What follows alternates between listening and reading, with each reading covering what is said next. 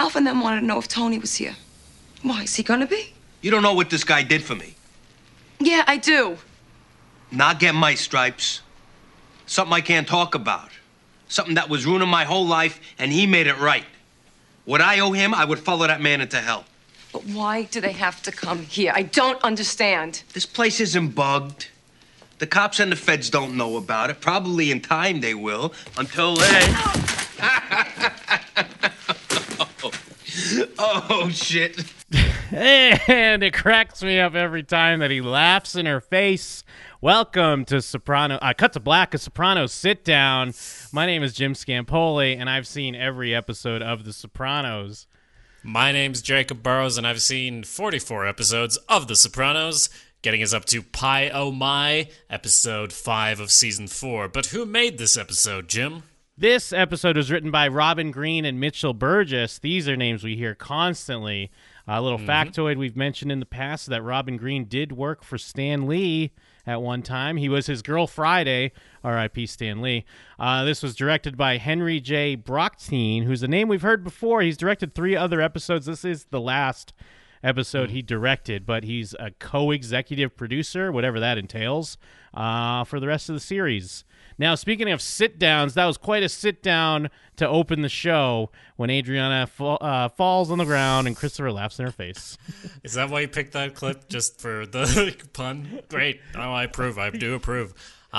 So, yeah, leading us into the middle bit, almost now, of season 4, we have a Crazy Horse. I mean, we do open, I need to point out, with the sign Crazy Horse for the bar. I mean, this is the kind of writing you won't find anywhere else. This is why Sopranos is the greatest show of all time, I believe. Absolutely. It's all coming together. Tony and Sil show up at Adriana's club. Like, it is weird. I mean, I know we've kind of been spacing stuff out as we've been watching them, but it is like, oh yeah, Adriana is an FBI informant. I forgot about that because we're hanging out with Johnny Sack and, you know, his wife and stuff for a while.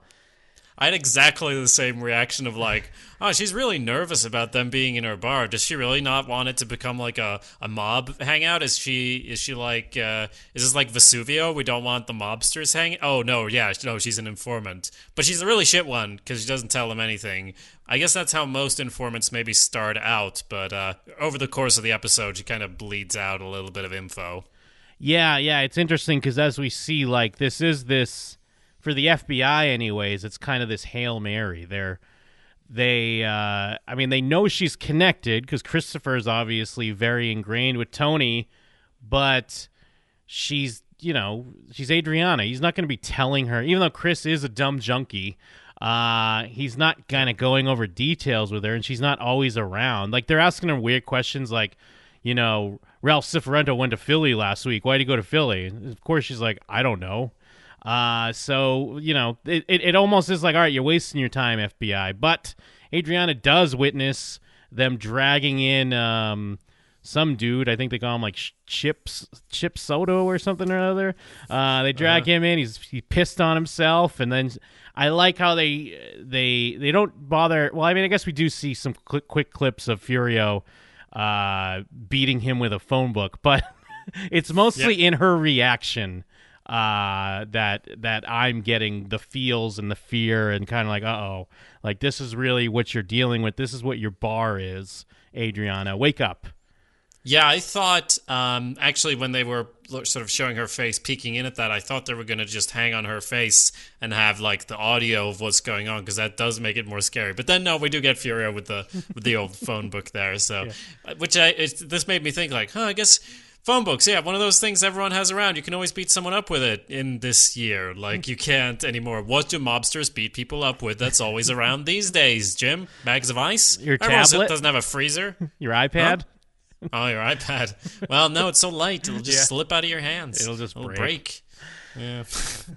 And there's got to be something. In classic Sopranos fashion, like, Sopranos loves to have kind of somewhat random stories to intercut in a way. Because, you know, we're hanging out throughout this episode. You know, we're hanging out with Adriana and her dealings with the FBI. We have Tony and Ralph and Pie Oh My. And then, of course, we have Janice luring in Bobby. And we see that in this next scene as she's kind of now apparently Janice lives in the same neighborhood as Bobby. Like, I don't know if this was ever a thing before, because now she's peeking out the window and watching him. Apparently he always lived down the street from Livia Soprano. And we see good old Mikey's wife. I think it's been a while since we saw her from season 1. You know, when Mikey's telling her to shut up and calling her. Right. Yeah. That's her. Yeah. Okay. Yeah, no, I was also like, what house is she in? How are they at her house? But no, I guess they're neighbors, and it just never came up. Yeah. Fine. I mean, I guess it's convenient. It works for the story. And yeah, she gets to spy on who's there. And there is a nice, like, I mean, we intercut with Adriana at the hairdresser, but you do get the impression of how Janice and Mikey's wife are kind of sizing each other up. Like, they both have this goal here. They're trying to get their hooks in Bobby Bacala, because he's the most eligible bachelor now. Yeah, for sure. And I mean, he is a great guy. I mean, they keep saying that, and it's so true. He's like the greatest guy in the crew. Because when he first was introduced, I was like, and they made him out like, look at the fat man. Let's laugh at the fat man. And now I'm like, he's like a Winnie the Pooh. He's like a beautiful, not too smart, but he gets the job kind of done sort of guy. Either way, I don't want to drop the fact that they live across from each other, because what the fuck? And it doesn't matter for the story at all. The rest of the episode, it's never like important that they live across from each other. She could have driven there in all the other episodes, or in all the other scenes she's there. So I have no idea what's up with that, and if that will sort of pay off next few episodes or not. Yeah, it's just kind of to have this shot where she could be. She's like on the phone, but then she's also like peeking out the window, keeping an eye on what's going on. And I mean, let's kind of stay with this story for a bit, because I know it kind of jumps around. But I guess one thing I like about it is that, I mean, obviously we're the audience, we know Janice, and it is like what she's doing for herself is kind of gross and selfish, but also the advice she's giving Bobby is kind of not terrible advice. Like, she's giving him the right advice. And in a way, Junior is as well, but they're both doing it for very selfish reasons. So I think that's kind of like an interesting way to go about it, because he shouldn't just be sitting there like he's like, it should have been me, and he doesn't want to basically live anymore. He wants to die, but he does have kids. You do kind of have to try to put your life back together and move on the best you can. Maybe they're pushing him a little too soon. But I think it's interesting that a lot of the advice she's giving him I don't feel is terrible, but we just know it's bad because we know Janice is kind of up to no good in a way. Well, it's good advice in that they're going, you got to get out there and do things and try to put your life back together. But the thing is, his life is full of mob stuff, so it's not really great either way. Like, you got to get out. You just got to beat up some guys with phone books. Furier will take you out. He's got a new phone book. Like, it's...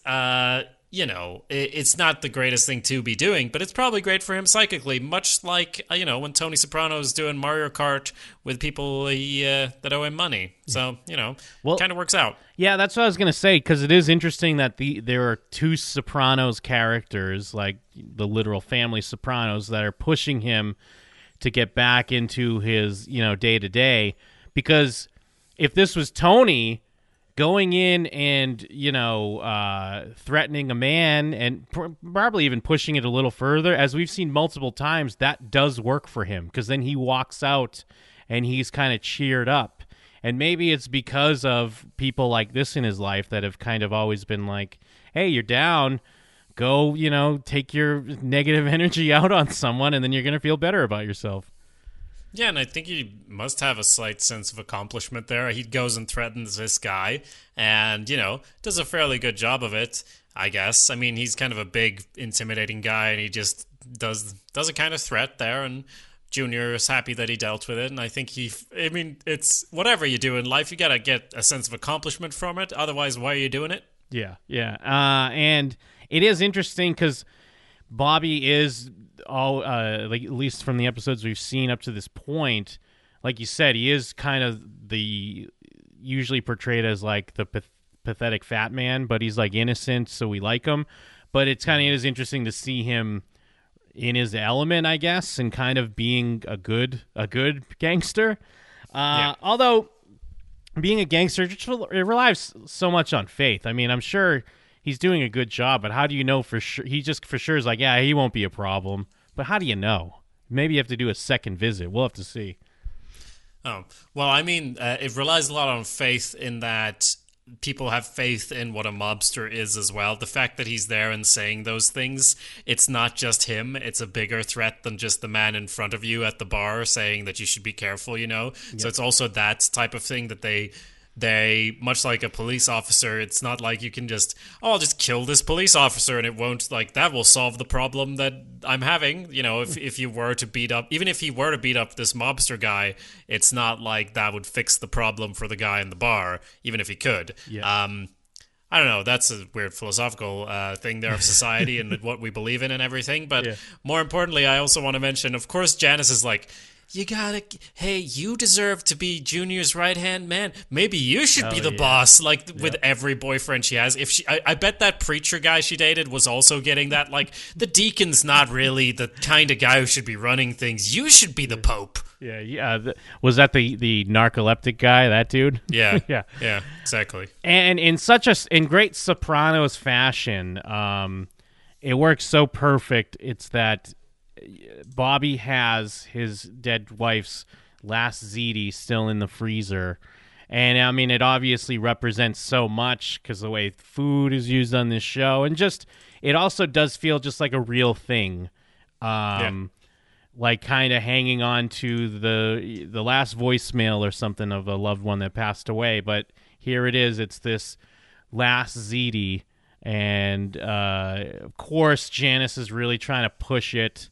I mean, she brings it up like, oh, okay, I didn't know. And then, of course, later in the episode where it's like, oh, MSG in Chinese food, I can't, it knocks me right out. We could just, there must be something in the fridge.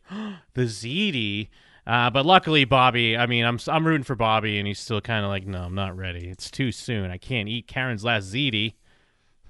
I actually saw, I mean, we saw the same scene, but the feelings it evokes in me were quite different because it was like seeing it more from Bobby's perspective, like, and seeing Janice from his perspective, because he is obviously more positive towards her towards the end of the episode. Like, she is actually a positive influence, and he's like, oh, we should go get something to eat or whatever, and that leads to this whole thing.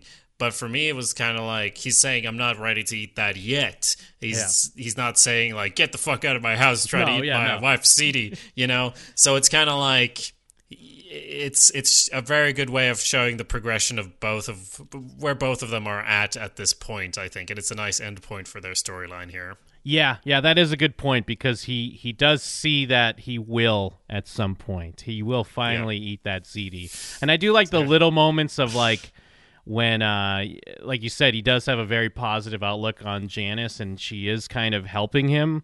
And then when he's talking to Junior about it, and, you know, she's been great, and she, like, and they're describing the lasagna, and I love that it's reminiscent to me of, like, when they bring the pizza in, and it's like, it was a custom job, you know, extra cheese, extra sauce, whatever.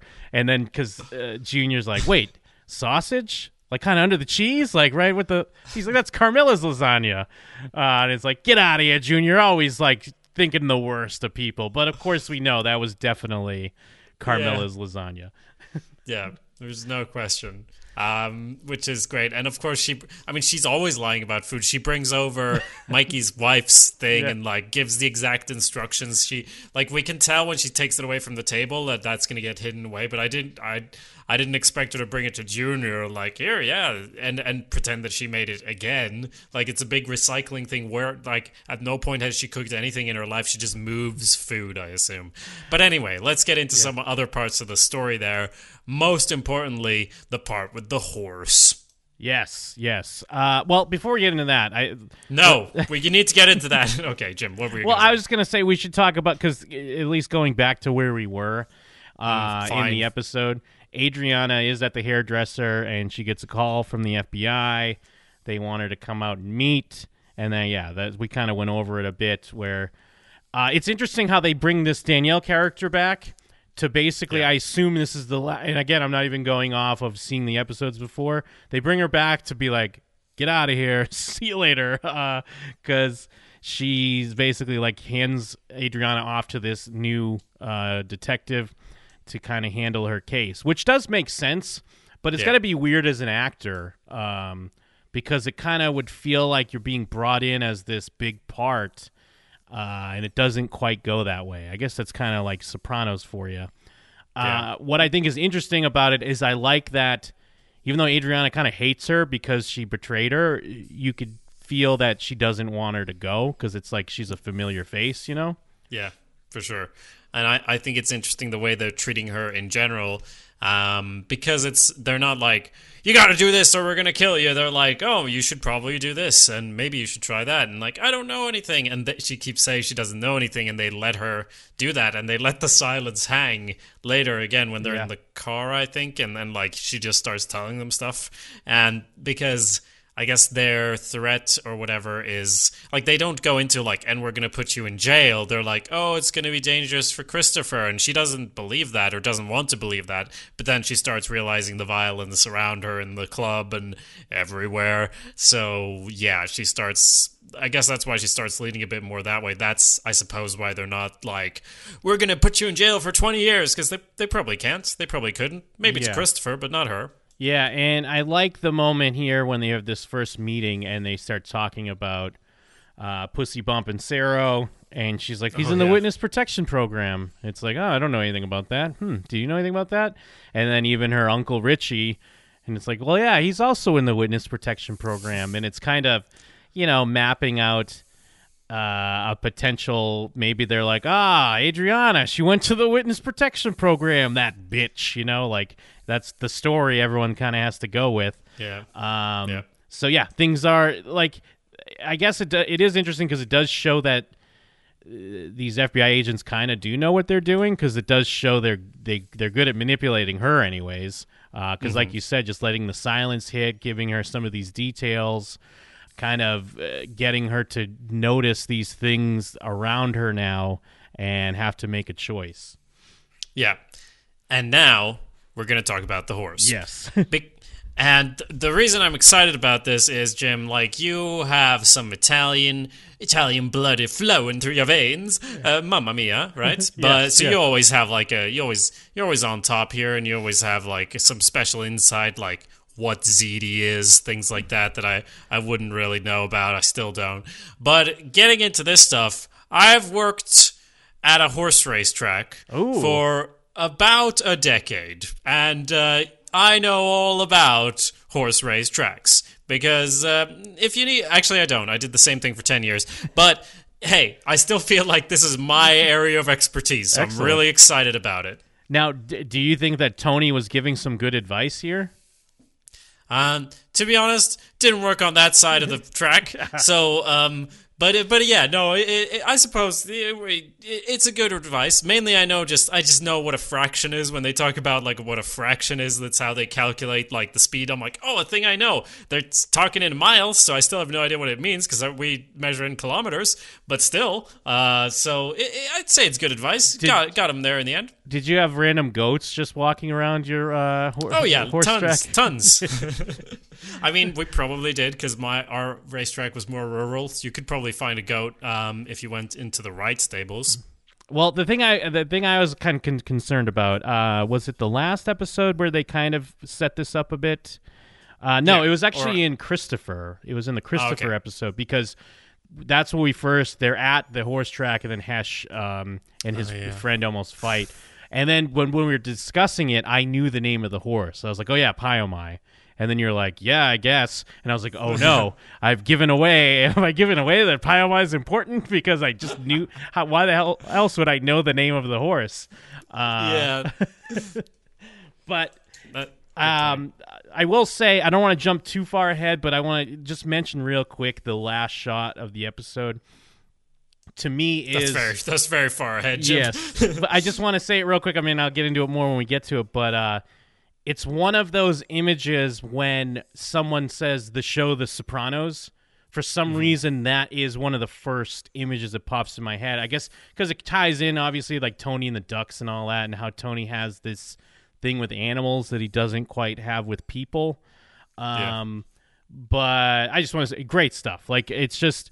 it's burned in my memory whenever someone says The Sopranos is when Tony's sitting there with his cigar and he's, petting the horse. But anyways, backing up, I love that. It's classic Ralph fashion. Like, he's kind of just complaining about the stupid horse, and Tony, like, gives his stupid opinion, kind of, and they're all saying, like, it's weird because I didn't feel like Tony was really trying to even push his idea too much, but everyone's commenting on it. Like, Hesh is like, I got to defer to the professionals here. I think they know better. And then even the trainer's like, I know better. And then Tony's like, yeah, fine.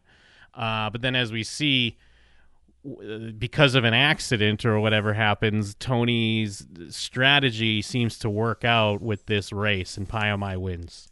To be honest, I was joking. Like, I don't know that much, but like, yeah, if a horse, like, the horse wants to run, like, that's the thing. Horses want to run. They like running. I think I've not had as deep an intimate connection as Tony has with Pyomai, but just generally speaking, like, you have to hold them back a little bit because there are horses that will, like, win race after race. But if you go ahead, any horse that's like more than a length ahead after one lap is going to be way behind, like, by the last lap, unless they're like outclassing the competition, which does happen from time to time. But generally speaking, everyone keeps together. It's easier to run when you're together in a pack. Like, it's the same with like the ducks in the sky flying in a V formation or whatever. Like, you help each other out by running together, so everyone kind of sticks together. And also, you don't want to like come up on the side at like the wrong time, because if you're on the outside, it means a longer running thing because you're going around in a fucking circle. So if you're on the outside, you're actually running further.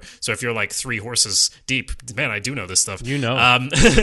It's so, I mean, his advice is the most basic advice ever, I guess, is what I'm trying to say.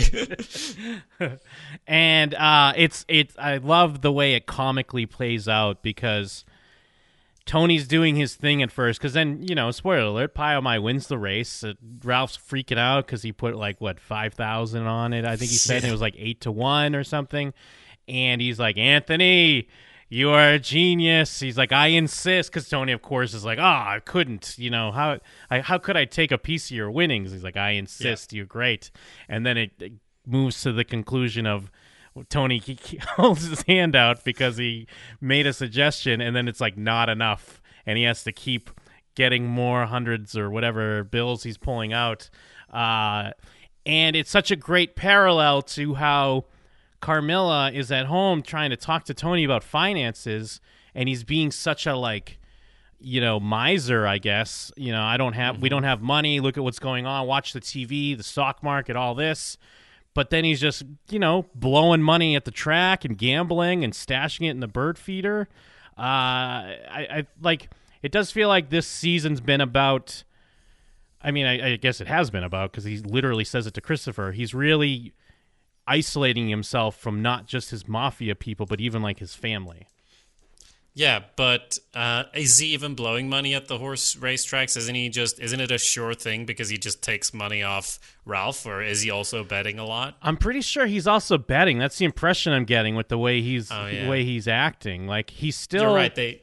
I was just saying they are up at the till at one point, so he's definitely betting something. And he's still like, she's asking for $10,000, and I know he's acting like it's a lot, and he does that with Carmilla a lot. We talked about it in the past of when it was $50,000 for the college, but then he bought her like a $50,000 ring or whatever. So sometimes, like, to him, it's okay. So it is like this weird. He's saying like, oh, we don't have this, we can't do that, and then he literally in the next scene he goes out and pulls out a whole huge stash of money, and he's like breaking off some bills that he's going to take to the track, basically. Yes, and on this topic, he meets up with Ginsburg. I guess you have your business meetings at the racetracks just to make everything more efficient. Get some advice like, yeah, sure, like, why not buy those bonds or whatever? But this whole trust thing, I don't know about this. Which, again, we need someone who's an expert on this to come in, much like I'm an expert on horses. To actually explain, like, because he's like, a trust in itself is a good thing. It avoids prying eyes and things, but there's other ways to do it. And he says, yeah, Inter Vivos, a living trust. Yes, which sets up a great Tony moment where he could say it wrong in vitro. He calls it in vitro later on. Yes, exactly. And so they do the betting on the horse, and Paimai wins. It is a nice, exciting scene. Hands over the cash. And he does specifically say when they are talking finances, he mentioned something about if Carmilla gets like too independent. Like he mentioned something about her getting into stocks, and then like he's worried about be Coca-Cola this and Intel that. Yes. And then with the trust, it's like he describes it as it's more of like a life insurance trust, which is what in perpetuity or whatever. I don't know if I'm using that right, but like he mentions it. You're locked in basically, and he's saying living trust or something different where things don't work out.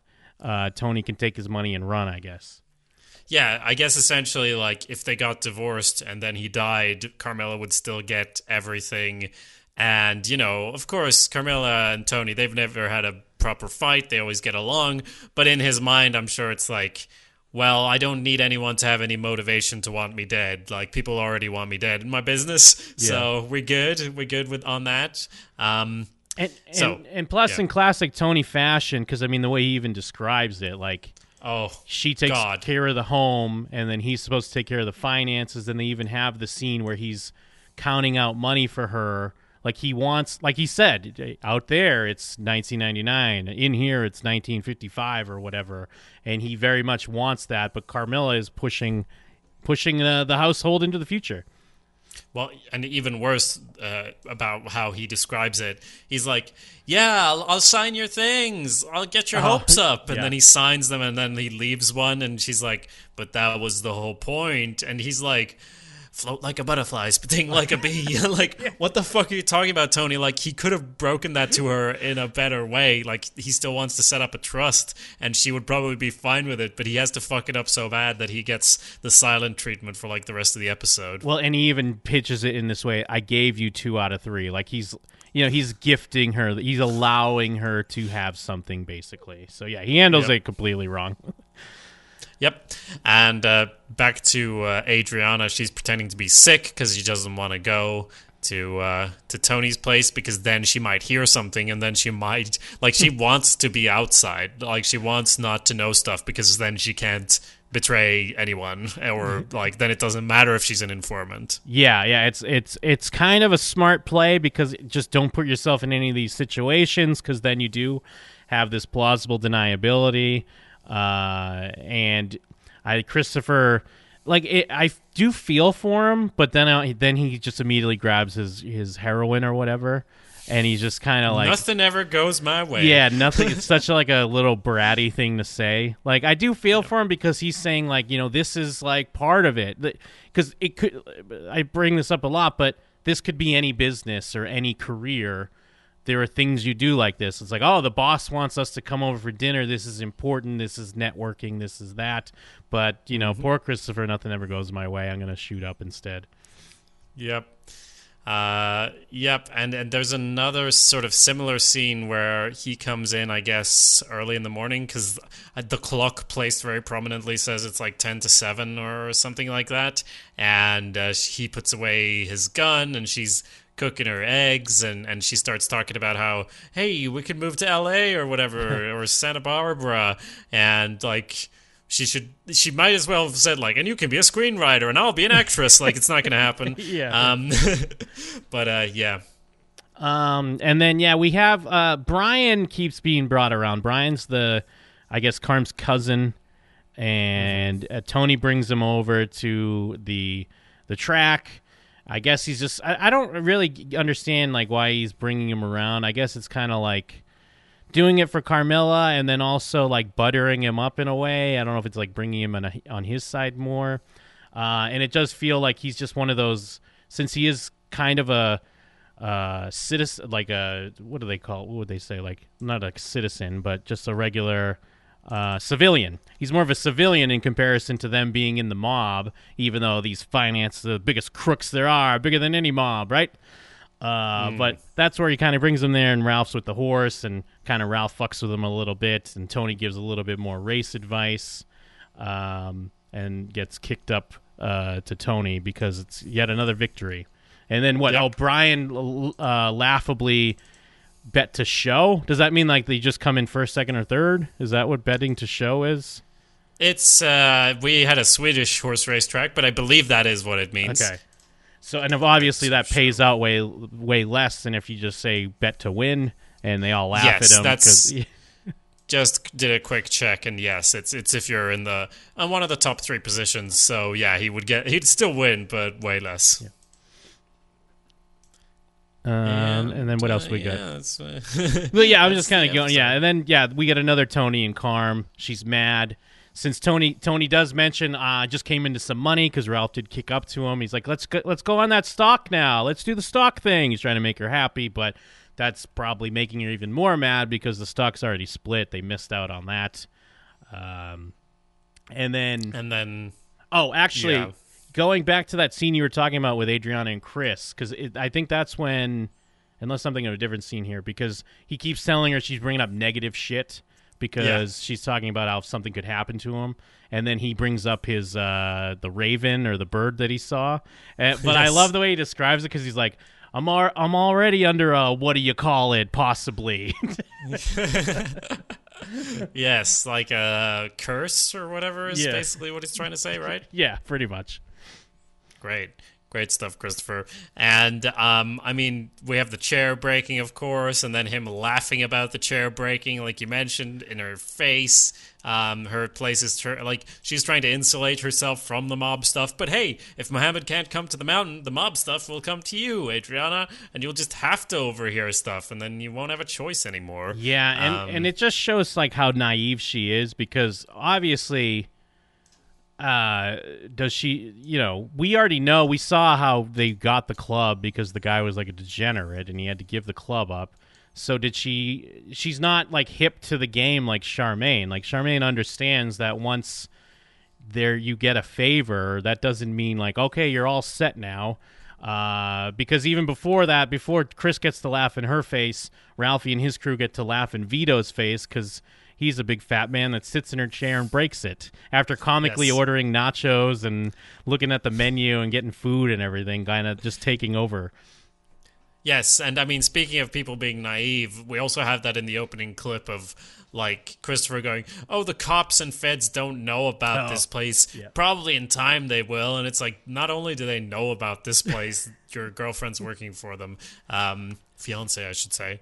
But yeah, even just like, they don't know. They're 10 steps behind. And it's like, weirdly, sometimes it does feel like that when Adriana's meeting with them and they're like, who's this person? Like, why is this person going here and that? Like, they track all the movements, but they don't know the whys behind it. So I guess that's why Adriana's got to come in and say, no, they were picking up this and that. Because they definitely know whenever Tony goes to this club, it's like, okay, this club is important now. Yes, yeah. And we do get we kind of already went over the Bobby storyline, but I do want to cut back over because we get Junior in a hilarious fashion being upset over the cartoon drawing of him on the TV. And his line is so funny because he's like, I'm fodder for cartoonists now. Because Bobby's just like, well, hey, if they were good, they'd be in a museum or something. They're just shitty courtroom cartoonists. It's a great thing for his whole court storyline because all along it's just been showing the little details, like he's concerned, like they're coming in to judge his whole life, and he's there concerned about like the bill for the lawyer for one specific thing, and like the parking outside or whatever. Like, how is he going? Like, who's gonna drive me there? Like, are you wearing that to court? Like, but none of the stuff that in the actual like we haven't seen any of the actual court proceedings. We've just seen these little details, and they're coming in to like decide what's gonna happen with the rest of his life. He turns around and is glaring at this cartoon. It's given like exactly the same look that's also in the TV, which I think they did definitely intentionally, of course. It's great. And And he also steals change out of that old man's jacket. Like I forget the guy's name, but the guy that fills in for Bobby. And I love how they have to show us, like a nice zoom in detail shot. Like he picks up his jacket, reaches in, finds like some quarters. It's just some quarters, and he fucking takes them still. He puts them in his pocket. Junior is fucking what a great character. And I love the way it's shot too when he's glaring at the photographer, because it's a shot of Junior they use a lot in promos because it's such a badass, like the camera's pushing in nice and slow and he's got this death stare where when you see it out of context, you're like, oh shit, like what's Junior going to do? But no, he's staring at a cartoonist because he doesn't like the way he drew him. It's like that parking garage all over again with Tony walking there and the psychiatrist.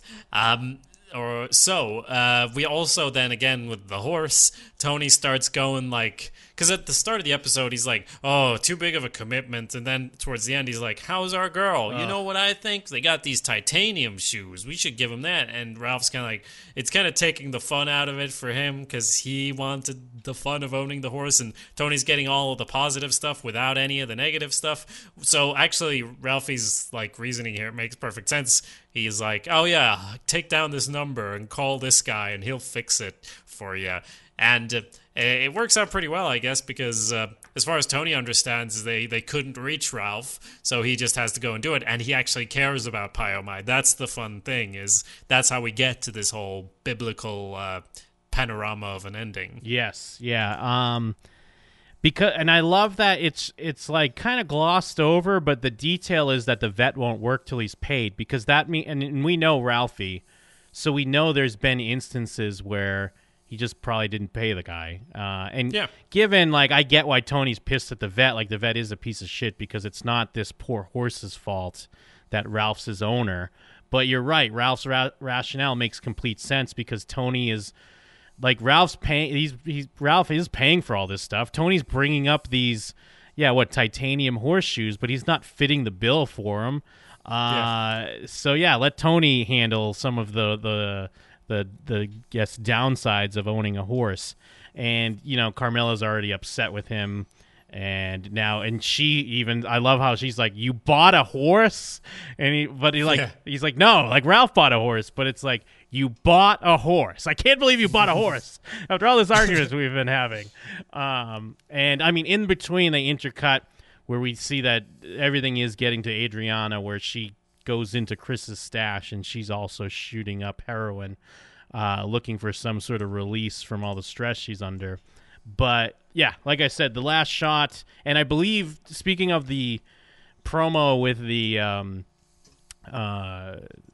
parking garage scene from a couple episodes ago, this is another one of those. I remember they used the shot of Tony coming into the doorway and it's raining behind him and it's dark and it looks intense, like something's going to happen, but it's just him showing up and being very sweet with Pyomai, which it's kind of an easy character thing to do, to have this like sociopathic murderer criminal, but then have him be sweet around animals. It's not the most original thing, but it works so well for the character of Tony Soprano, I feel.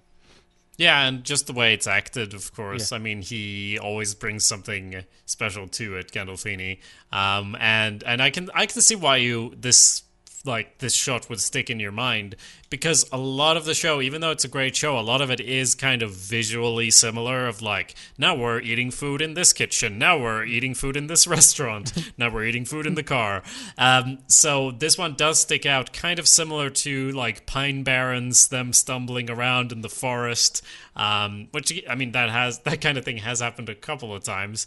But just like whenever they bring in ducks, or the fact that there's a horse in a, essentially, like, it looks like a manger, almost like a like a Bethlehem situation there, and horse and a goat, and it just it makes it something that I don't think this shot is ever going to be in the show again, or any show. Absolutely. It's such a great shot. It's such a great ending to the episode, which I'm not 100%, but I feel like younger me, when I was originally watching the show and it aired, I probably didn't appreciate like I do now, because I just wanted like a big showdown or something. You know what I mean? Well, it is a big deal because horses aren't supposed to lie down like that, Jim. Like, that's not how they sleep. I didn't think so. So if a horse is lying down on their side, you know something's gone wrong. Terribly wrong. So yeah, I guess Pyomai was probably fine. Like, I know you can't say, but I'm assuming that Pyomai got through this. Like, I want to live in a world where Pyomai was fine. So we're not raising the death counter. Yeah, no, nothing on the death counter, no walkouts this week, just just getting into the psyche of these characters, just hanging out with them for a bit, and that's when kind of Sopranos is at its finest, in my opinion. Yeah, good point. But what about your opinion? You can send your thoughts to showswhatyouknowshow@gmail.com. That's an email address we have. Once again, it's showswhatyouknowshow@gmail.com. We call it that because our website is actually showswhatyouknow.com. We can find all of our shows about shows. Jesus, I am in a real loop. Let me cut you off real quick because speaking of that, we did get an email, and it's kind of fitting we could talk about it here at the end because it's more about reaction to our season 3, some of our season 3 discussion. So this is kind of like in a comic book. You get to the letter section in the end, and they're talking about stuff from like 5 issues ago. But hey, This is from Dan. Really enjoying binge listening to the podcast. I've watched Sopranos from start to finish more times than I can count. I'm just finishing up with your episodes on season 3, and I have a thought regarding Jackie Jr. and what was going on with school. I do love that we kind of open up this can of worms of like how he, had Meadow do a paper, but he had supposedly dropped out by then. So it's like, wait, is he just a douche? And it's kind of he's commenting on that here. I'm just finished. I read that. I was sort of under the impression that maybe he never officially dropped out, and that he wouldn't have to officially drop out until the end of the semester when the school realized he'd failed all his classes. Maybe he kept going back to give it another try, getting his grades up. Or maybe it's as you say, and he's bullshitting Meadow, and he got to write a paper on Edgar Allan Poe because he's a douche. Either way, you guys are doing a fine job with your analysis, and I'm slightly disappointed I've caught up with you in real time and now must wait a week in between episodes. Thanks again for stimulating conversation. Looking forward to your thoughts on the rest of the series. Cordially, Dan Pakzgowski. I'm sorry if I butchered your last name, but thank you for the email, Dan. We appreciate that. And yes, as Jacob said, you can email us as well at showswhatyouKnowShow@gmail.com. Perfect. You can also, if you want to send us a message in some other way, you can also leave a review on iTunes or your podcast app of choice, which we really do appreciate it. It does help us out.